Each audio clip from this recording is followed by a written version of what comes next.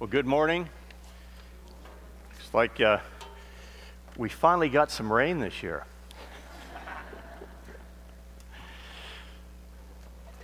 I guess we're just getting used to it and praising God and thanking Him for all this moisture. Well, here we are coming to a pivotal point of the book of Romans. And it is going to take a transition starting now in chapter 12. We have gone from the first early chapters, we got to the places where we are finding out that we're separated from God. God has in the impartiality of God, that talked about the Jewish nation. We talked about being justified by faith and faith alone, that we can't do anything to earn it, that God did it. We've also got to the place where God is processing in your life and my life a sanctification, that is, we're working out that which God has already proven true so that we might experience what He has given us. We are looking forward to the fact that in one day we're going to be able to see the totality of what we were designed for, what everybody was designed for, what every creation was designed for, what every flower, what every plant was created for. Everything is groaning and is looking forward to that day when things begin to happen. You say that, and yet I want you just to stop and realize that. You look out here and you see that this pine tree, the needles will fall down, they will appear dead. Someday, even those are groaning for when God comes back. What everything was created and designed is going to come to its full expression, and in its expression, God is going to be glorified and honored. Then we come to a portion of Scripture right before this, and it's called "From Him, through Him, to Him are all things. To Him be the glory forever. Amen." I have to tell you, last week, Ben, I will go ahead and lay you kind of out here. I don't know if any of you were here last week, but it was not the words that were spoken last week that in my opinion, that had a whole lot of power in Ben's speech. This man's heart was trying to be laid out to you. If you did not see that, and I was sitting over here, and I was reminded of me telling my three sons what it's going to be like when they fall in love. Right over their head. And I'm trying to tell them, when you fall in love, there's no words to explain it. You will not comprehend it, and I want you to know, and I was trying to give some instruction. And I remember specifically one time talking to one of the sons, and I said, being in the final tournament of baseball, bases are loaded, you're down by 3 runs, it's the end of the 9th inning, and you hit a grand slam, walk-off grand slam, that doesn't even compare when you fall in love. Thinking, they'll get this. Not until later on, when my kids did fall in love, did they come back to me and say, "Wow, I now know what you're talking about." I looked around at your faces last week when this man was trying to tell you of this awesomeness of God, this glory of God, this fantastic God. And in some ways it looked like you were kind of in the same way my kids were. That I just not grasping the fullness of this God. For Him, from Him, through Him, to Him are all things. And someday we are going to see that in all magnificence. And in that day, you won't know whether to run, to jump, to fall on your knees, but you will be in the full expression of what God designed you to be. And that's why we come to verse 12. I've got the opposite deal. I have to take my glasses off to read. The opposite. My age kind of went backwards on me. I think my maturity is too, my wife says. So we start with verse 1, and if you'll follow, if you have your Bibles, leave them open. We are just going to walk through these verses here. And he says, I urge you. Literally, that word means you take somebody aside, take them aside, and you encourage them as strongly as you can encourage them.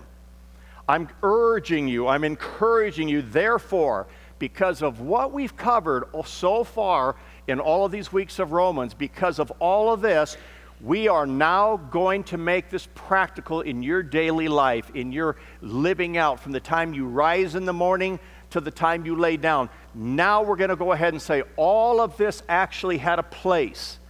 It was moving you and I towards the experiencing in our daily life all that we heard before. Therefore, all the things that were said, all the things you have read on your own, all the things you have studied on your own, I urge you, by the mercies of God, in view of what you now know about God and His incredible mercy, which that basically means you didn't get and I didn't get what we deserved.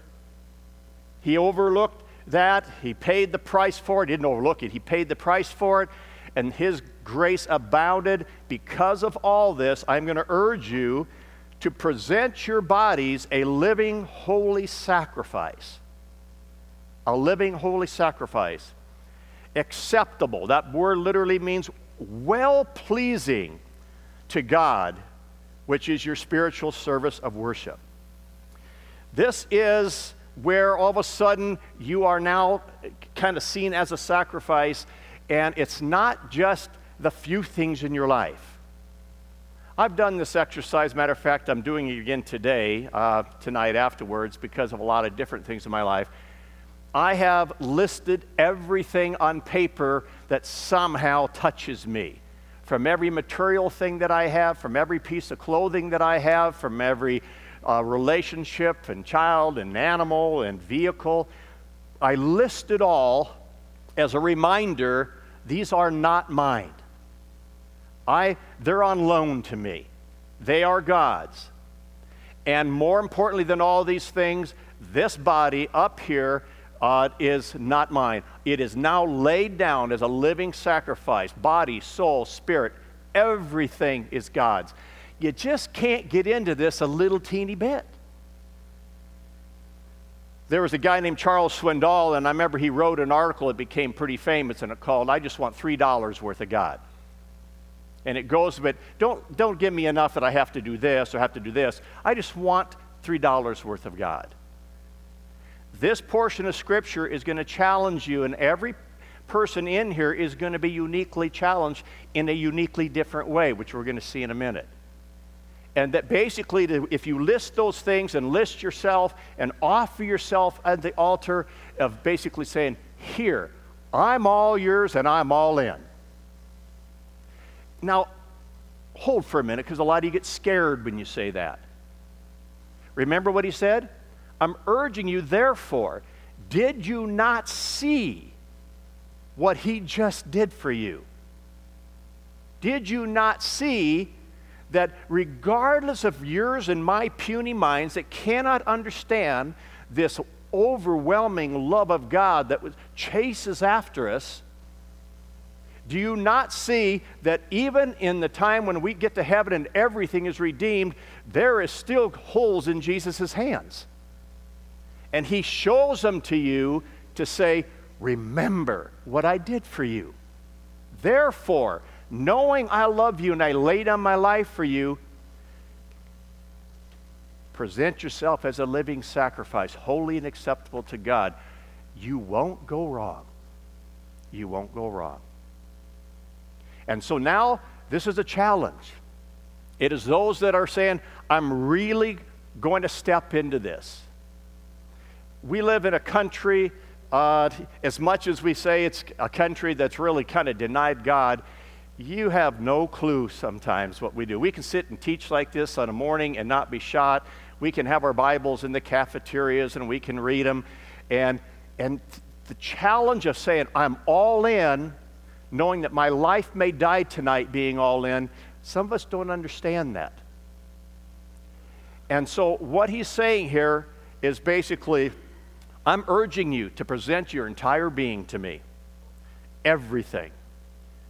This will prove the will of God. This will prove what is the perfect will of God.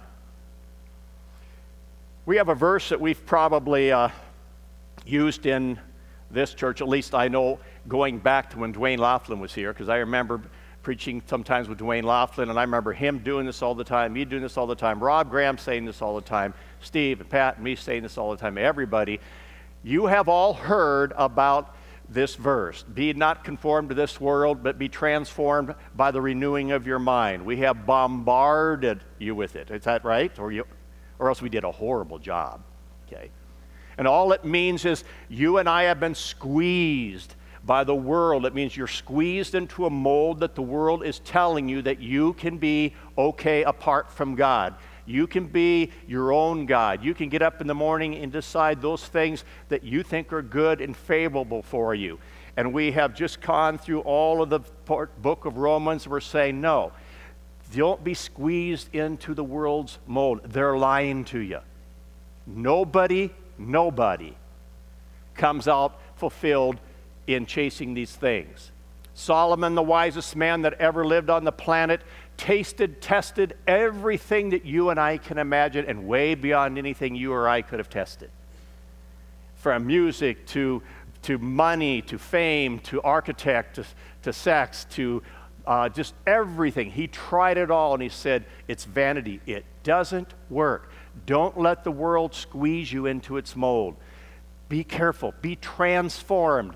How do you get transformed? How do you, when you're squeezed over, how do you get transformed and turn into a different direction to let everything that's been taught to you and me, and that's in the first part of this Romans, how does it start to affect your life? So now I begin to be all that I was created to be. We do this by renewing our mind, by taking those things that are true according to God and His Word revealed to us through the Holy Spirit, and we begin to put them on by faith, believing this is good, and He's good all the time. And I know if you've were here and you've listened to a couple of the sermons that I wasn't a part of giving, but with Ben and Nick, and about the hardships in life and the things that come upon you and me, don't be so surprised when these fiery ordeals overtake you like something strange is happening to you. You've been called for this purpose.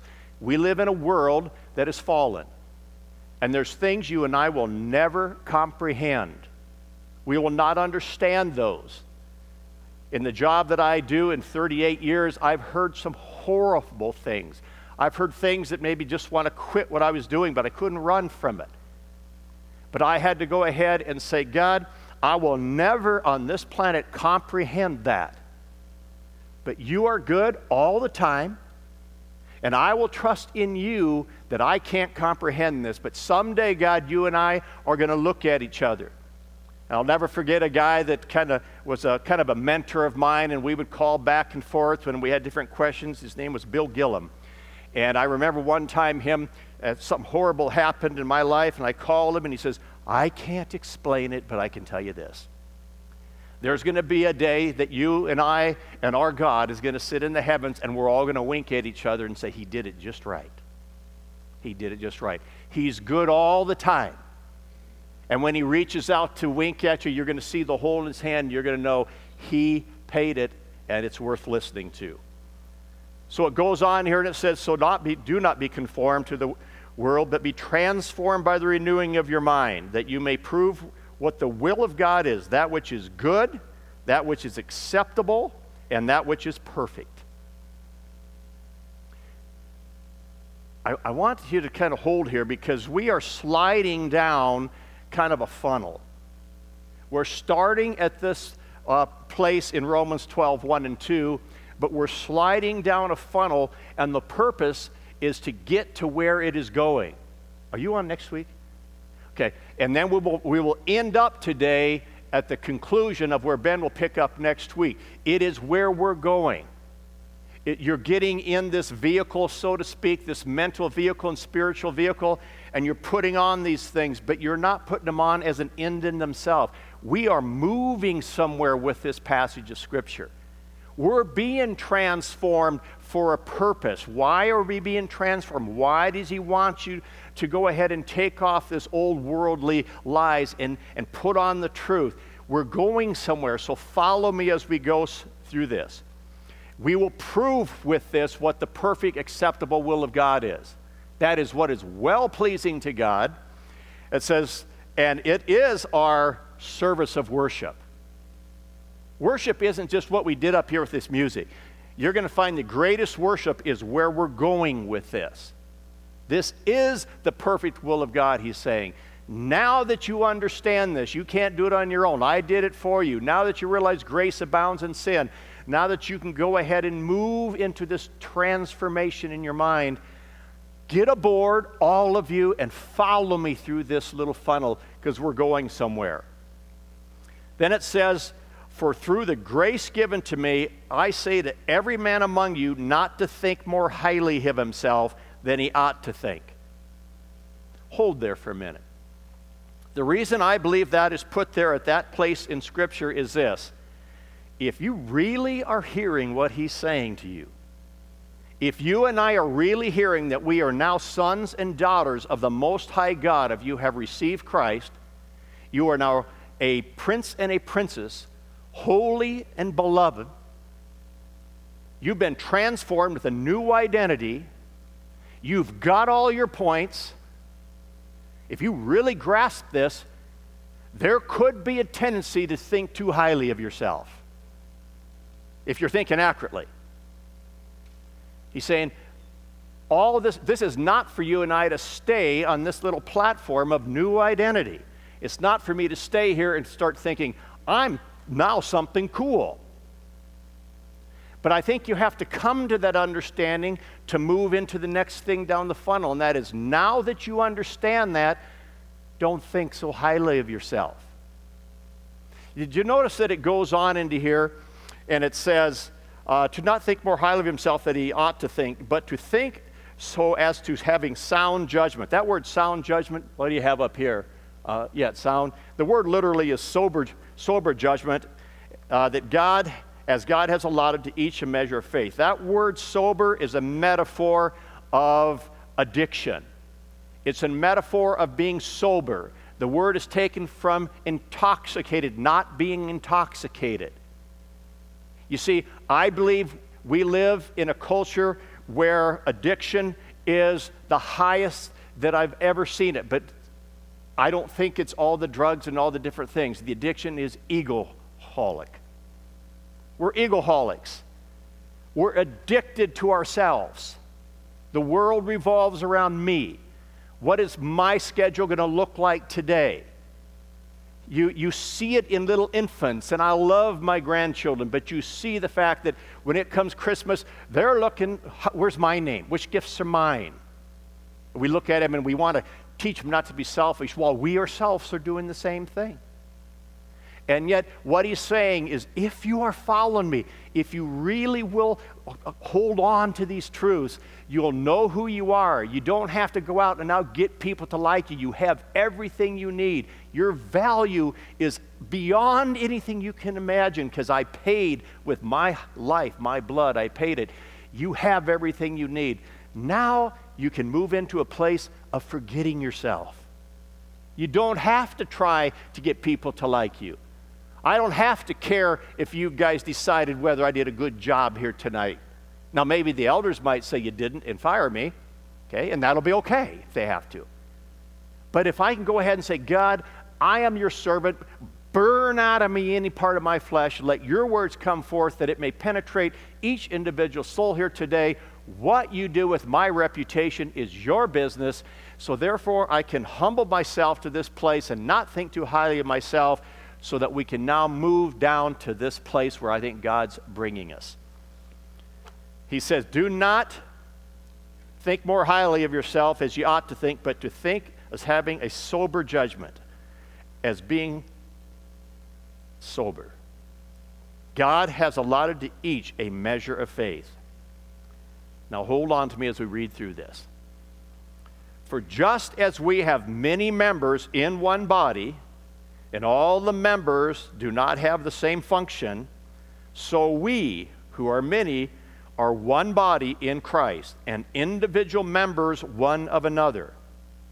And since we have gifts that differ according to the grace given to us, let each exercise them accordingly.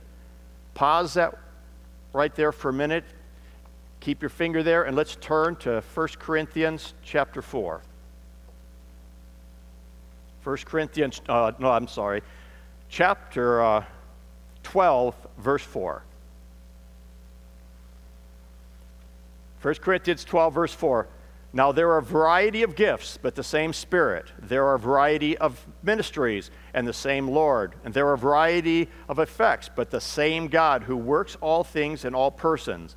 But to each one is given a manifestation of the Spirit for the common good, basically, of one another. For to one might be given the word of wisdom through the Spirit, to another the word of knowledge according to the same Spirit, to another faith by the same Spirit, to another gifts of healing by this one Spirit, to another the effecting of miracles, and to another prophecy, to another distinguishing of spirits, to another various kinds of tongues, to another interpretation of tongues. But one and the same Spirit works all things, distributing to each one individually just as he wills. For even as the body is one and yet has many members, and all the members of the body, though they're many, are one body, so also in Christ. You go on a little bit further here, and it says, if the foot should say, because I'm not a hand, I'm not a part of the body, is it not for this reason any the less a part of the body? And if the ear should say, because I'm not an eye, I'm not a part of the body, it is not for this relation to any the less part of the body. For if the whole body were an eye, where would the hearing be? I was reading this to my wife about a month ago, knowing that I was talking like this, and it just hit me that, you know what we'd be? Reading that? We'd be Mr. Potato Head.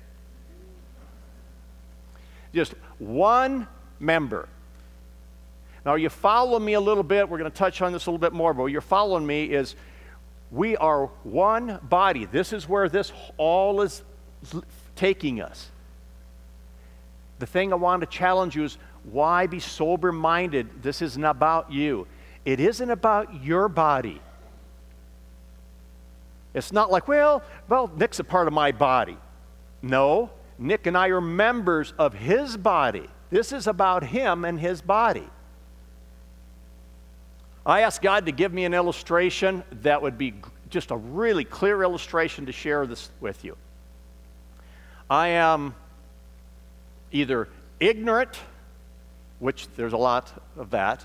I am to the point of realizing it was hard-fetched to find the illustration, because I think this is really foreign to us. I don't think we really get what this is talking about. And matter of fact, I'm embarrassed to say this, but I would say when I reached inside to find out the closest illustration that I could share to you, much of the illustrations came from a secular world, did not come from the Christian body. I think that's embarrassing. I'll tell you what I mean. Early on September 11th, there was a bombing, or planes crashed into Twin Towers. And our ministry was called to go there, and so we went there quickly as we could, and we went to New York, and we went to the rubble and all the stuff that was falling down there. And I can tell you, there was just a lot of stuff that went through my mind, but there was something that stood out to me that I was absolutely taken back. Everybody was working together as one unit.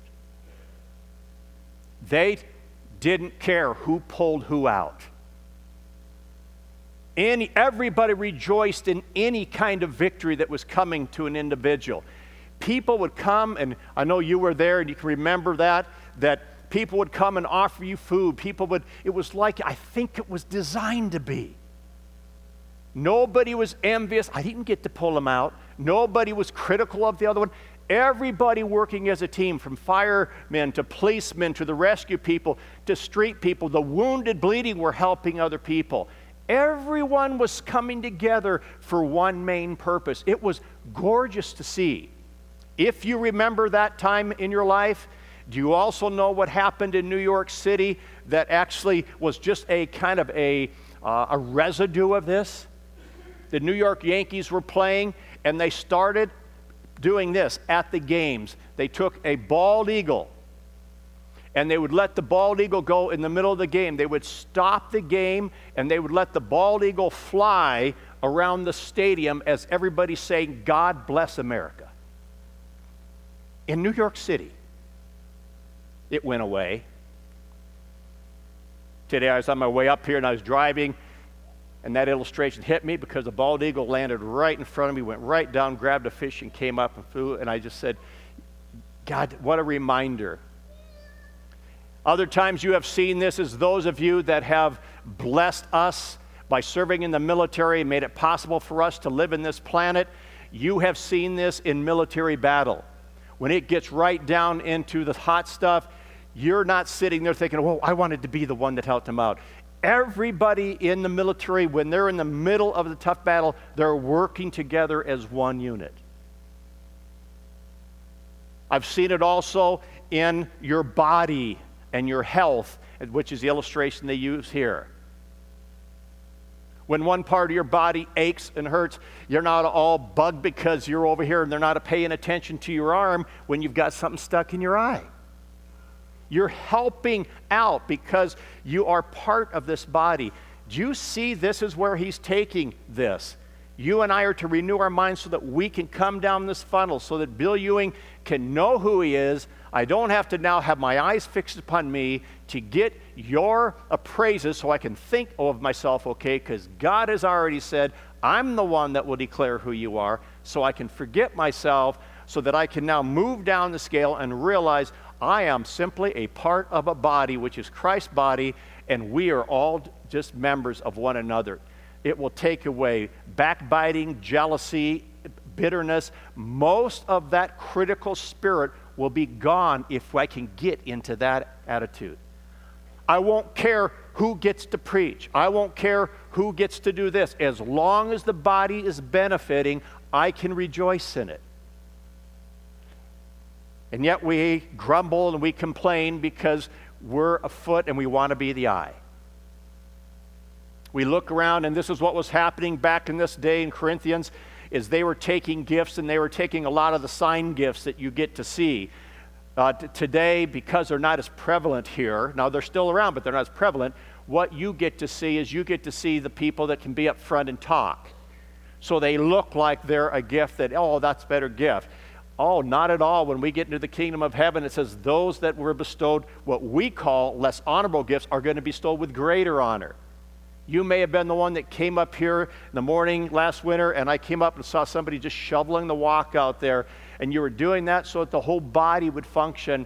And you absolutely, when you do it with that in mind, your joy will start to come to the fullness. You will understand this is what life is about if we are part of one another in the body. Are you following me with this? And I don't have this completely down. I sit here and I can look and I can judge and I can grumble about things, but if I begin to see where this is leading, it's coming down to this. And next week you're going to come to where the litmus test of the Christian life is going to be revealed. This is what it's for. But if you want to find what is the test of a believer, it isn't they that know their Bible, know the Greek meaning of this. It isn't them that can quote you all the scriptures that they've memorized, and it isn't those that are giving their tithe here or going to church and doing this. When they came to Jesus and they said, we are confused, his disciples said, he said, look at those that are demonstrating love one for another. Those are my true disciples. From Old Testament, from the major prophets to the minor prophets to the Psalms to the Proverbs. Even today, Proverbs 19 says this all the way through. He says this, this is what I desire in a man and a woman, that they would have loving kindness and truth with one another. So my challenge to you is this. That you, as you give yourself all in and say, God, here I am yours. You take what is mine. If you want to list everything down and say, none of this belongs to me anymore. It's yours. And especially this body that sits here. As yucky as it might be, okay, it's all yours.